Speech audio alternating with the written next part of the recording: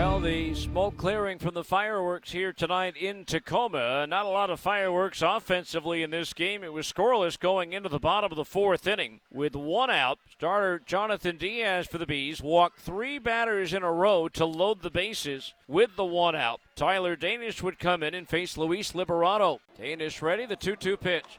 Grounded up the middle, Rengifo's got it, steps on second, throws to first, and they don't get the double play. The run scores, it's 1-0 Tacoma.